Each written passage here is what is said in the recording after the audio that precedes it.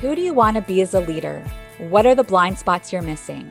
If you had a magic wand and you could change anything about your workplace, what would you do with it?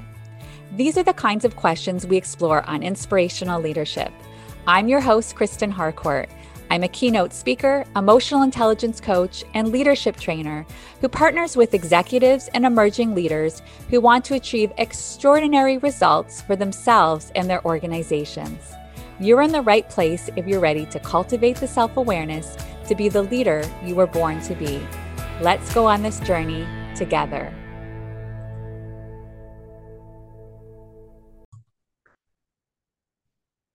Welcome to Inspirational Leadership. I'm your host, Kristen Harcourt, and I'm excited to do another solo episode with you today. And the topic that I wanted to speak with everyone today is around how to create more life-work integration. And you'll notice I didn't start with work-life integration or work-life balance.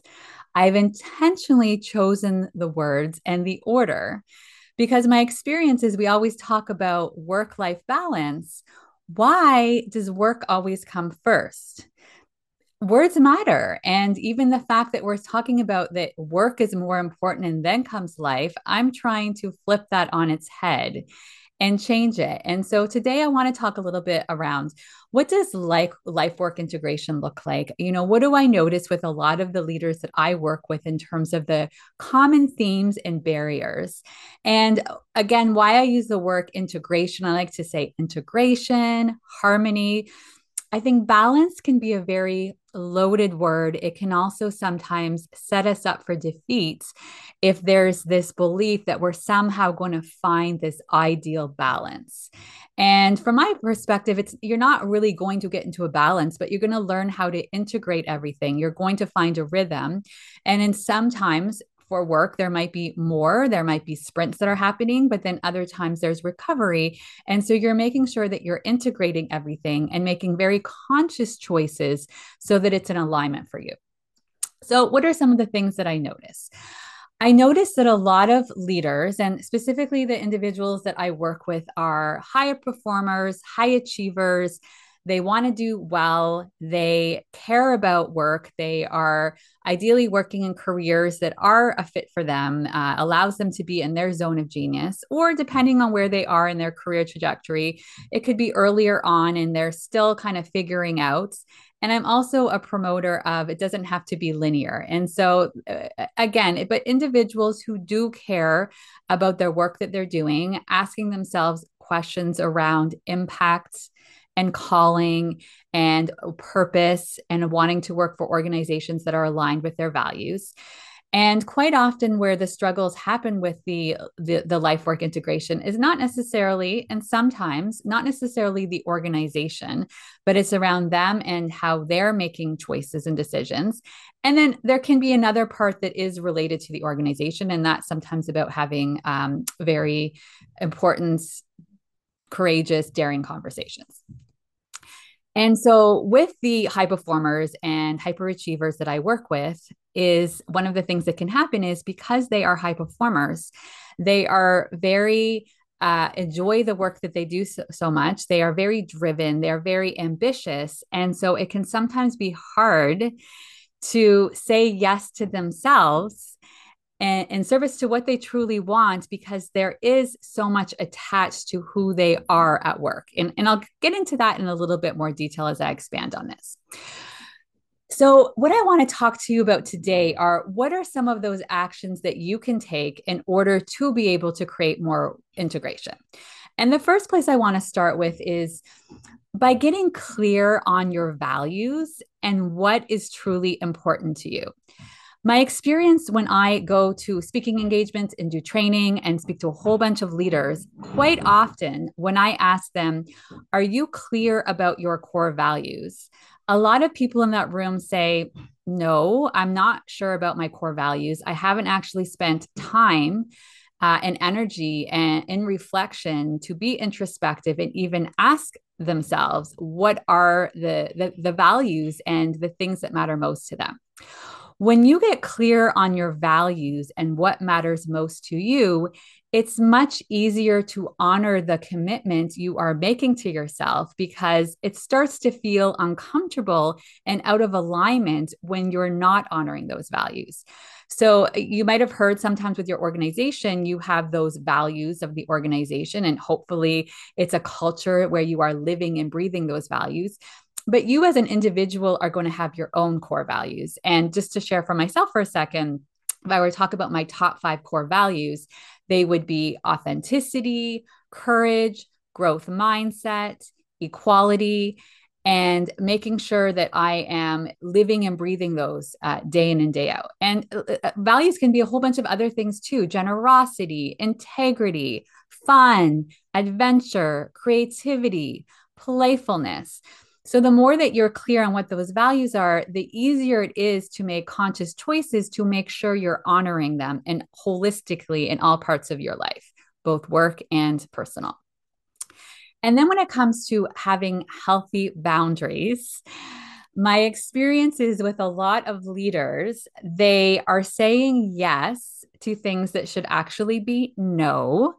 And the better you get at recognizing what is actually true for you, and then only saying yes to things that are really yeses. And when something is a no, honoring that. So it might be, I cannot work on the weekend. I cannot meet that deadline. I'm going to need a couple more days because realistically, you know what you've got going on in your world.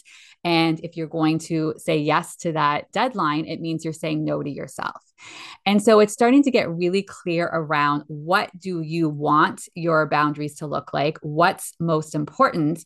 So, as an example, I'll work with some leaders where they get clear around their boundaries. Well, you know what? I want to make sure that I'm clocking off every day at 5 o'clock or 6 o'clock or 7 o'clock. There's not one right time.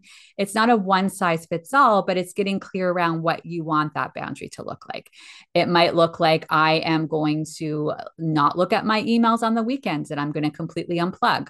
Or it might be, I will just look on Sunday evening. It might be, I am committing to doing no more than 60, 65 hours a week, unless there's a specific deadline, specific thing that's going on where I'm willing to do that sprint and make sure that there's recovery afterwards. So, getting really clear on your boundaries helps you to be able to make better decisions around that life work integration. And there is no one size fits all for this. One person's might look like 35, 40 hours. Another person might say, my boundaries are, I want to be working 65, 70 hours a week. No right or wrong, but what's true for you. And then it's about sometimes having daring conversations, courageous conversations, and asking for what you need. And that might mean saying no to friends and family when they're asking you to do something and you just know you need to have some rest on the weekend to recover from the sprint that you had. That might mean talking to your boss and saying that you need to delegate some work, that you have too much on your plate right now and that you're feeling under resourced and that your hours are too long. And in order to be able to have healthier boundaries and be able to have a healthier life work integration, that you are going to have to get some more resources. That might mean having a conversation with a significant other and saying, I'm noticing that I'm not having enough time for myself and my self-care. So I'm going to need your help. And so it's getting really clear around what are your needs and asking for those needs, both personally and professionally. And then it's about redefining, what does success look like for you?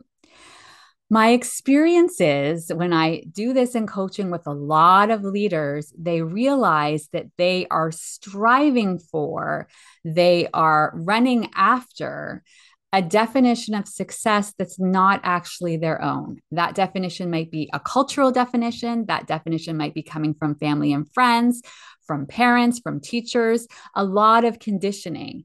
And so they start to realize that, I'm trying to climb this ladder. And actually, it's not what I want.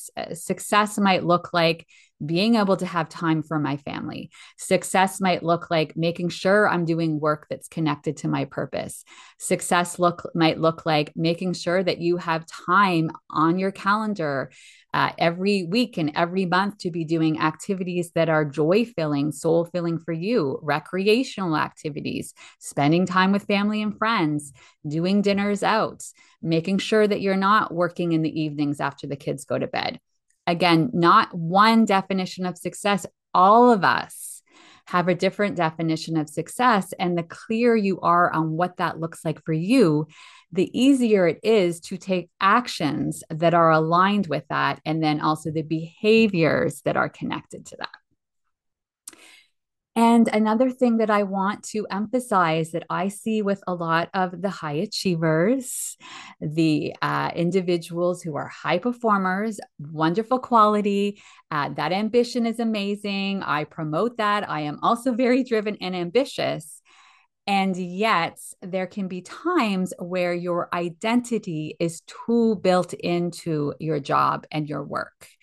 And so when you start to take a step back and you're not engaging as much there, now all of a sudden it feels like it's hard. You start to feel like don't feel as much a sense of worthiness. You don't feel like you're enough because too much of that validation is coming from your work and you're doing and staying busy. And I talk always about the fact that we have this glorification of busy. And so if you're not doing and you're not achieving, then you're somehow not enough. And so it's getting unhooked from that story that you might not even realize is operating unconsciously in the backgrounds and is making it harder for you to be saying yes to more of the things in life as opposed to constantly making it so the pendulum is going too far on the other side when it comes to work. And so this is where I talk about you're not a human doing, you're a human being. So who are you being in the world? This doesn't mean that we're going to let go of the doing. Yes, you still get to be striving for excellence, but it's coming from a different place. It's coming from an inspired energy, inspired action, as opposed to when scarcity is operating in the background. So these are some suggestions I have for you as you create more space for some stillness and self-reflection. You can think about some of the items that I have shared with you today when it comes to creating more life-work integration. And what are the answers for you? Because only you truly have the answers because you are unique. And the answer for you is not going to be the same answer for somebody else.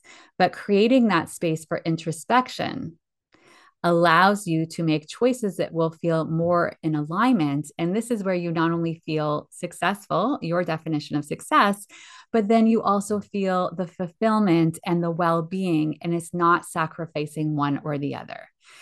There was a great study that was done that was talking about a book with a nurse that was talking to people as they were dying and the regrets. And nobody said, I wish I had worked more. The regret was, I wish I had worked less, or I wish I had been more authentic and conscious with my choices. So I would love to hear your thoughts around what resonates most with you in this discussion. And I always like to let people know I'm very active on social media. So come connect with me on LinkedIn. The Inspirational Leadership is a community, and I'm wanting to create a movement of leaders that are being conscious like this and really operating from both head and heart. So come connect on the website. You can subscribe to the Inspirational Leadership community where you'll be able to hear all of the different episodes, but other resources as well. And that's at KristenHarcourt.com. And as always, love hearing from you. And if this resonated with you, please share with others, subscribe to the channel. And as always, wherever you are in the world, I'm saying good morning, good afternoon, good evening, sending tons of love. Bye-bye. Please remember that meaningful change requires space and grace. Practice self-compassion and become the ripple. As you transform yourself, you transform your workplace and the people around you.